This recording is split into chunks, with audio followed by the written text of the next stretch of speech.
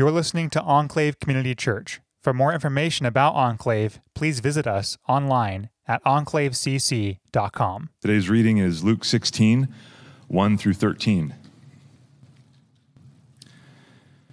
He also said to the disciples, "There was a rich man who had a manager, and charges were brought to him that this man was wasting his possessions. And he called him and said to him, 'What is this that I hear about you? Turn in the account of your management, for you can no longer be manager.' And the manager said to himself, 'What shall I do, since my master is taking the management away from me? I am not strong enough to dig, and I am ashamed to beg. I have decided what to do, so that when I am removed from management, people may receive me into their houses.' So, summoning his master's debtors one by one, he said to the first, 'How much do you owe my master?' He said, 100 measures of oil. He said to him, 'Take your bill and sit down quickly and write 50. Then he said to another, 'And how much do you owe?' He said, 100 measures of wheat. He said to him, 'Take your bill and write 80.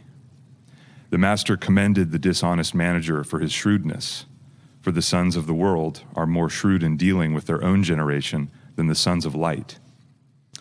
And I tell you, make friends for yourselves by means of unrighteous wealth, so that when it fails, they may receive you into the eternal dwellings. One who is faithful in a very little is also faithful in much, and one who is dishonest in very little is also dishonest in much. If then you have not been faithful in the unrighteous wealth, who will entrust you to true riches? And if you have not been faithful in that which is another's, who will give you that which is your own? No servant can serve two masters, for either he will hate the one and love the other, or he will be devoted to the one and despise the other. You cannot serve God and money." Let's pray. Father, we thank you for your parables and your lessons. We thank you for the way that you apply them to our lives and speak to us. We thank you that you do that here at Enclave, among this congregation, through Jay and through Andrew, through Matt. I'm listing pastors. We just thank you for loving us, Father. We pray that you would give us hearts that are open to hear the message today, that you would be with Andrew as he travels to see Moses, that you would bless them as they attend the service today. Please prepare Jay for whatever it is that you would like to speak through him. We love you. In Jesus' name, amen. So I'm Jay. I'm Yvonne.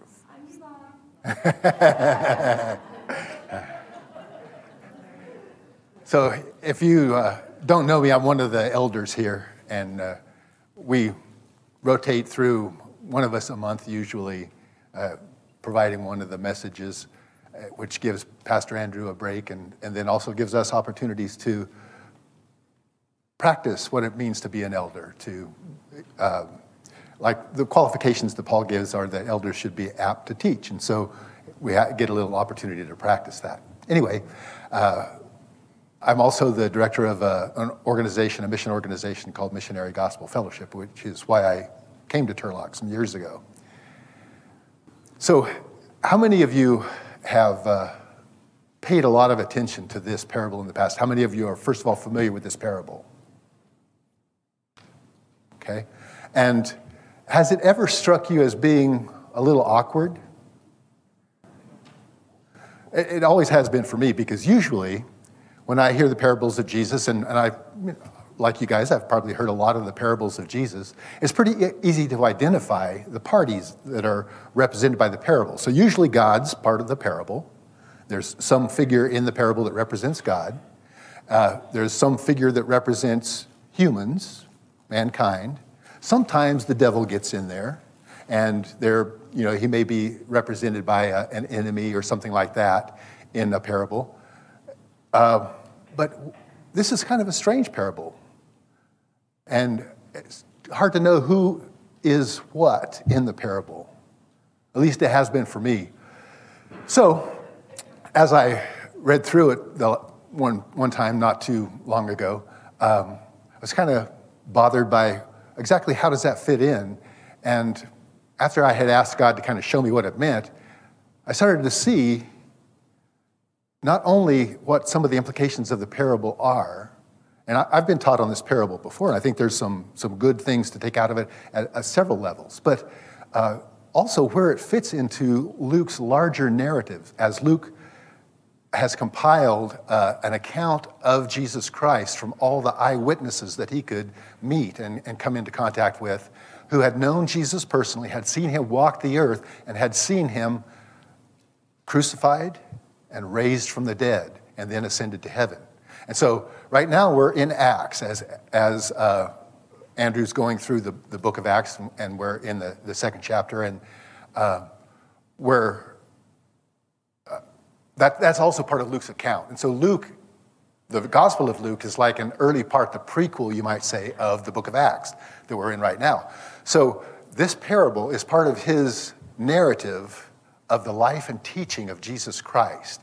And in fact, the way Luke phrases it is all that Jesus began to do and to teach while he walked among us. So this is something that Jesus was teaching, but I think where it fits in the story, the narrative of Jesus' interaction with various people as he walked the earth, is important to understanding exactly what this means. Well, first of all, the dishonest steward. If we were trying to line up who is what in this parable, who do you think the dishonest steward represents? And so, as I've compared some other parables and things like that, we see God represented, and usually God is the authority figure in a parable. And so in this case, I would say that God is the rich man, and he has a manager working for him who is not faithful, who's not honest. Well, then who is that manager? And if I don't think it's Satan. Now, there are some sort of echoes, like Satan was created an archangel, apparently, and had a position of authority and responsibility, and then was not faithful. Wickedness was found in him. But that's all like prehistory. That would have to be before the Garden of Eden. And I don't really see Jesus telling a parable right now that has Satan represented as a steward, as a manager. You can have your own opinion about that. That's perfectly fine.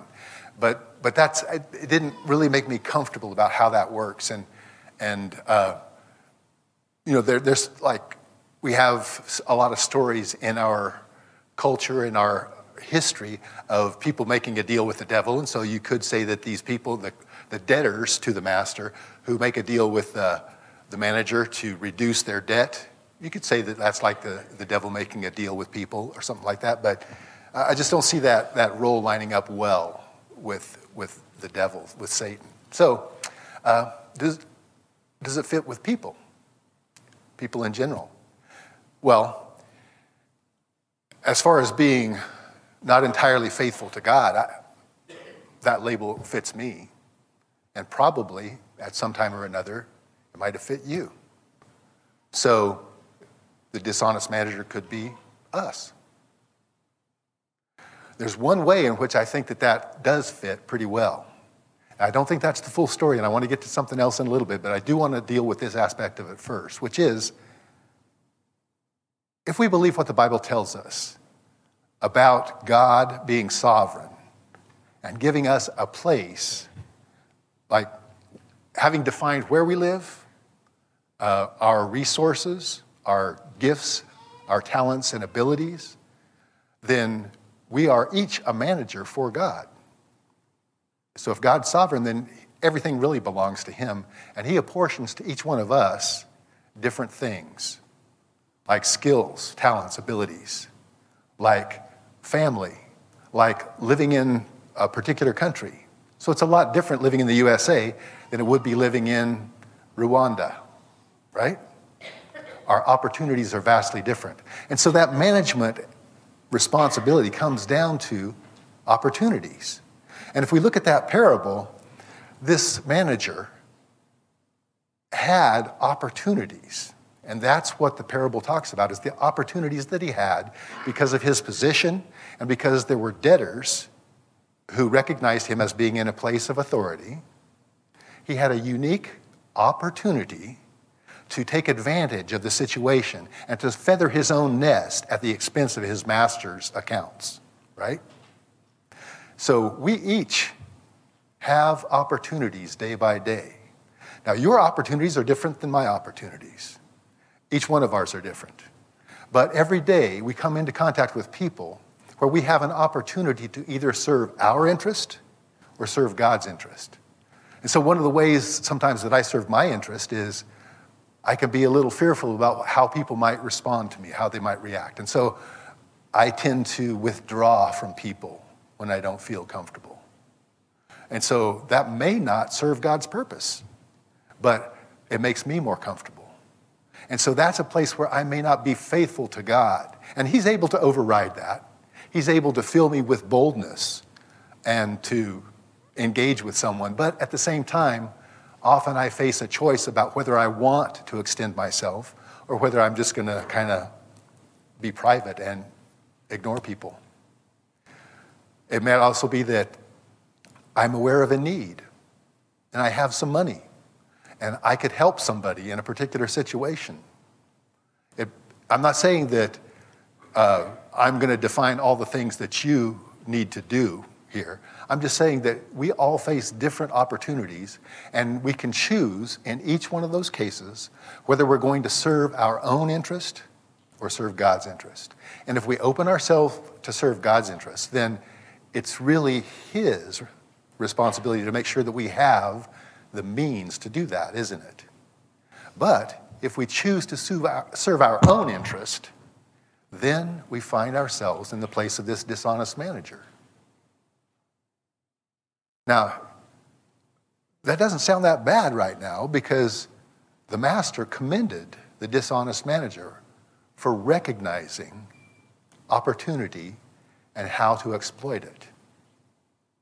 But it doesn't say that he kept the dishonest manager on as his servant, right? And so if my failure to serve God's interest means that I get further from him, that I'm separated from him, that is not a good option. That's not a safe option. It's not an emotionally satisfying option.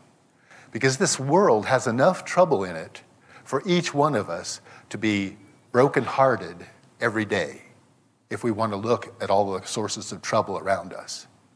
And the main comfort that I get is from Jesus Christ. When I am troubled by something and I pray, one of the first benefits I get from it is his Spirit gentling my spirit, calming me down and bringing me to a place of peace. And that's before he does anything to change my circumstances. He gives me that peace that allows me to face unpleasant circumstances. And he can and will do that for you too. So if I'm serving his interest, then I grow closer to him and I find my needs more and more satisfied. And if I'm serving my own interests, then I find myself trying harder and harder to find a place of security or peace or pleasure or comfort or whatever it is that I'm seeking at that particular point in time. And it's an endless squirrel rat race cage type thing, that is never satisfying. But when I stop and I serve his interest, turn to him, I find that I am immediately comforted. And sometimes I have to wrestle through that because even though I'm praying, my heart is not yet turned to him. But you guys are probably familiar with things like that because we've all faced difficult situations and we've all been in a place of wanting something from God and not sure that we're going to get it. Anyway, so I think that that's an important thing to take away from this parable, is that we are all managers of God's resources, and that we have the opportunity to serve his interest and grow closer to him, or to reject his interest and grow farther away from him step by step. But this parable does fit into a particular place in Luke's account of the life and teaching of Jesus Christ. So back at the beginning of the previous chapter, in the beginning of Luke 15, sinners and tax collectors are gathering around to hear Jesus talk. And scribes and Pharisees are grumbling and complaining because this man, Jesus, receives sinners and even eats with them. The nerve of that guy. So Jesus tells 3 parables that outline something really significant about the character of God. In Luke 15, you're probably familiar with these parables, so I'm just going to skim over them, but I think they're important to establishing how this parable that we're talking about today fits into that narrative. So these 3 parables are, first, the parable of the lost sheep. You guys have heard that before, right? So a man has 100 sheep out in the countryside, out grazing in the pastures, and he looks and he counts, and there's only 99. He's lost one of them. Because he knows the sheep, he knows which one's lost. So he leaves the 99, and he goes to find the one lost sheep. So from a purely pragmatic point of view, that's maybe not the best way to approach it, but that's what we do when we lose something of value. So he goes to find the lost sheep, and he does. And he brings it back rejoicing, and he tells all of his friends. And Jesus says, in the same way, there is rejoicing over one lost sinner who repents in heaven more than for 99 righteous people who don't need to repent. Then the next parable is the parable of the lost coin. It's very similar. But Jesus tells these 3 different stories to give a little different nuance to each, and also sometimes to introduce new elements to it. So in this parable, there's a woman who's lost a coin in her house somewhere. And she had only 10 coins to begin with. So it's significant. And she looks for that coin, and then not finding it in any of the places she thinks she probably left it, she starts cleaning the whole house, top to bottom, sweeping everything. She's looking and looking until she finds it. When she finds it, then she calls her friends and neighbors and tells them, I found it. I found that coin that was lost. And Jesus says, again, that there is rejoicing before the angels in heaven in the same way as that woman's rejoicing. Now, to me, if there's rejoicing before the angels of heaven, that means God is rejoicing over a lost sinner that repents. And he's leading the angels to rejoice too, but it's God who's doing the rejoicing. The third parable is one you probably know very well. That's the parable of the prodigal son. And in that one, a man who represents God has 2 sons. And the younger asks for his inheritance while his father's still alive. And the younger sons usually don't get that much of an inheritance. Often they'll get some money, but the family farm is going to go to the older son so that they can keep the farm at a viable size for economic stability. Anyway, this younger son presumptuously asks his father for whatever he might receive of the property of his father while his father is still alive. And so he takes that money that his father gives him, and he goes away to a far country and just blows through it, living large. And then as soon as that runs out, a famine hits that country. So he's not only down and out, he's down and out in a place that's already hurting. And so he's in real trouble. And as he's trying to survive, he remembers that even my father's servants have it better than I do.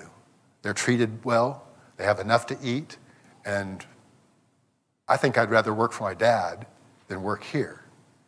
So he goes back to his dad with the idea of saying, look, Dad, I blew it. I'm not worthy to be called your son. I've already got my inheritance. I know it. But I just want to be one of your hired workers, and I'll do a good job. But before he even gets home, the father comes running to meet him, embraces him, welcomes him, honors him, feeds him, throws a party to celebrate. In this parable, Jesus introduces a new element, the older brother. Meanwhile, while the younger son's been living large, wasting his father's possessions, the older brother's been doing his thing. He knows he's going to get the farm, and he's been working to keep it up and be a good son, be a good farmer and all that. And he comes in, and he hears the celebration going on and wonders what's up. And he asks the servant, well, what's going on? And the servant tells him, your younger brother has come back, and your father has killed the fatted calf, and they're throwing a party to celebrate. And the older brother, he could go in and join the party, right? But he doesn't. He's in a snit.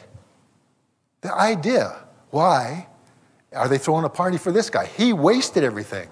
Why is he even being allowed back, much less throwing a party for him? And so the father goes out to the older brother and says, come on in and celebrate with us. Your brother, who was lost, who was given up for dead, is back. He's alive and well. Come in and celebrate. Curtain, right? Jesus doesn't take that further, but he has very clearly identified in relationship to sinners and in relationship to God, a particular group of people, the scribes and Pharisees, the ones who opened the chapter by grumbling that Jesus receives sinners. And so in that parable, we can see a real difference in the way people respond to God. And then Jesus turns to his disciples. So at the beginning of this, that closes chapter 15. And then in chapter 16, Jesus turns to his disciples and tells them this parable about the dishonest manager. And so I think Jesus has identified the scribes and Pharisees by description in the parable of the prodigal son. That's the older brother. And in this parable, he is describing the relationship between certain people, and in this case, I believe it's also the scribes and Pharisees. It can be more generally applied to religious leaders, but particularly the scribes and Pharisees is who he's talking about as the dishonest managers. Religious leaders, the scribes and Pharisees, are put in a place of responsibility, and they're put in that place by God. Even if they want that and they kind of scheme to get that place, God could have stopped them if he wanted to. And by his sovereign authority, God allows the people who are leaders to be that. And so Jesus says about the scribes and Pharisees, the scribes and Pharisees sit in Moses' seat. In Matthew 23, if you want to look it up, you can check it there. But he says the scribes and Pharisees sit in Moses' seat. That means they're the ones who are leading you to fulfill, to obey the law of Moses, to understand the law and what it's for. So do what they say, but don't do what they do. Because they talk the talk, but they don't walk the walk. So he also says about them that they tie up burdens too heavy for men to bear. And they wouldn't even extend their pinky to try to move such a burden. They'd have nothing to do with it. But they make these big burdens for other people. And that actually almost sounds like the opposite of this parable in a way. So if the dishonest steward represents the religious leaders, the scribes and Pharisees that were interacting with Jesus, then it sounds like in this parable, they're making it easier on people. And Jesus is saying at another time that they're making these big burdens that are too hard for people to bear. There's actually, I don't think, a contradiction, although it could appear like that at first. If you take it at a shallow level, maybe it is. But think about what the purpose of the law was for. The purpose of the law was for us to understand the things that please God. Would you agree with that? And it's good to keep the law. But we, after Jesus Christ, having been trained in the New Testament, know that we can't actually keep the law, right? And even if we do our best, which is a good thing, we're not going to keep it. And so we have to have Jesus help us. Well, in the Old Testament, they didn't have that doctrine of grace that rests on Jesus Christ. And so the scribes and Pharisees would tie up these bundles. That is, they're explaining the law. They're telling people how to live out the law in a way that is impossible to fulfill. And that's one of the reasons that the scribes and Pharisees had a hard time with sinners. Because some people would get discouraged at trying to keep the law, and they just give up. And they would give up on a relationship with God at all because it's so hard. They try as hard as they can, and they fail. And eventually they just give up. And so they figure, the only comfort I get is what I can find here on earth. And so they drink. They scheme to get enough money to enjoy the things they want to do. They try to find their own security. And that's the tax collectors who were collaborating with the Roman occupiers. And that's the sinners who were living lives of dissipation to comfort themselves because they were not getting the comfort from God that their hearts really longed for. And the scribes and Pharisees, the religious leaders, are telling him, you're evil, and we're good. And you got to keep the law, and they couldn't do it. So was that the purpose that God gave the law for? That people would try as hard as they could and then give up? To separate, like was the law so that God could find the few, the proud, the really dedicated, and the ones that tried their hardest could get close to him? Absolutely not. No. Jesus revealed to us the heart of God. And those three other parables from Luke 15 show us the heart of God. And God wants people to come to him. So when the law shows us that we can't keep it, it's so that we will depend on him, not so that we'll stand up on our own 2 feet, not so that we'll stand on our own effort. But the religious leaders were still trying to make people participate in this religious system under their own effort. And so what they would do is, besides tying up, making these burdens that people find intolerable, then they would also provide loopholes. Like, if you violate the law in this way or that way, then you make an offering. And the priests collect the offering. And it serves the priest's benefit. So you can find a way to make this religious exercise work by supporting the religious institution. All through history, it's been that way. I mean, that did not actually stop with Judaism when Jerusalem fell and the temple was destroyed and all that. It still goes on. It's a part of pretty much every religion that people follow. It's even part of Christianity. So I like to make a real distinction between Jesus Christ and Christianity, because we know from the history that like the Catholic Church sold indulgences at times in the past. If you violate some regulation, then you may be given a penance by a priest if you follow the Catholic traditions. And it's not sometimes that much different in Protestant circles, where we have, we try as hard as we can, and we'll have an accountability group if we have stumbled. We'll have some way of trying to make ourselves do better when we have failed in a particular area. What we really need is to be changed by the power of God inside us.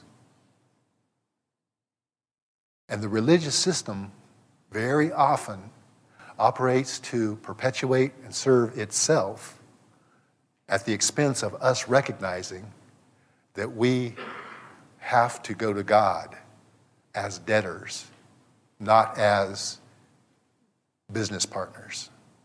And so when you look at this parable, when you see the man who's been given authority by the master telling people, well, you say you owe 100 measures of olive oil? Okay, sit down and write 50. And he's doing that so that they will take care of him.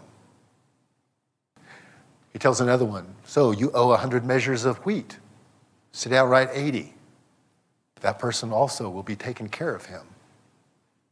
So there's a religious tendency to give people a way out of the burden of their conscience by serving the religious tradition and by serving the people who lead the religious traditions. And I believe that that's what Jesus was talking about in this parable. I think that that's why he's telling the parable to his disciples, because he is training his disciples to live a new way.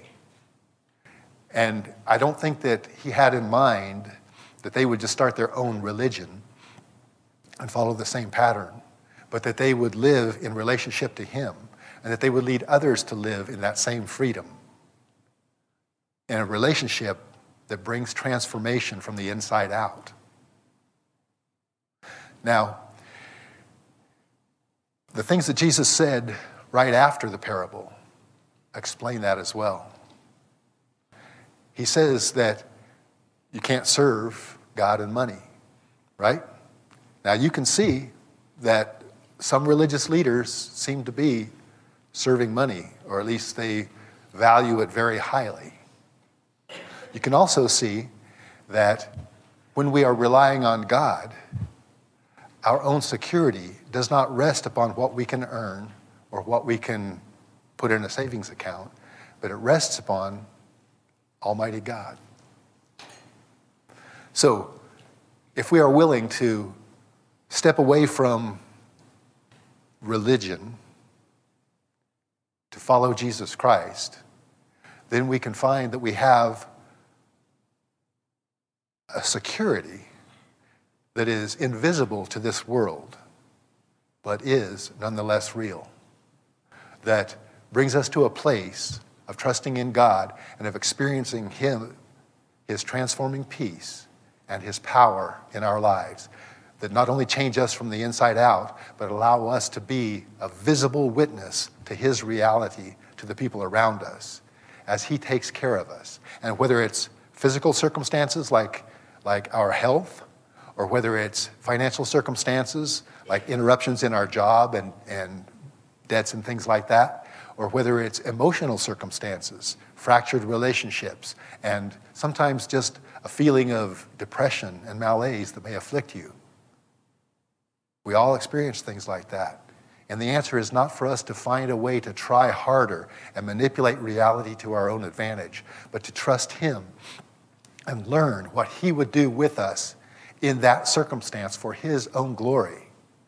Those are the choices that we can make that allow us to serve him as an honest manager, as a steward of the opportunities that he gives each of us that are unique to each one of us.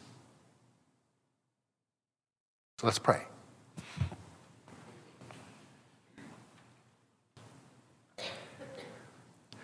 My Lord and King, I thank you for this day.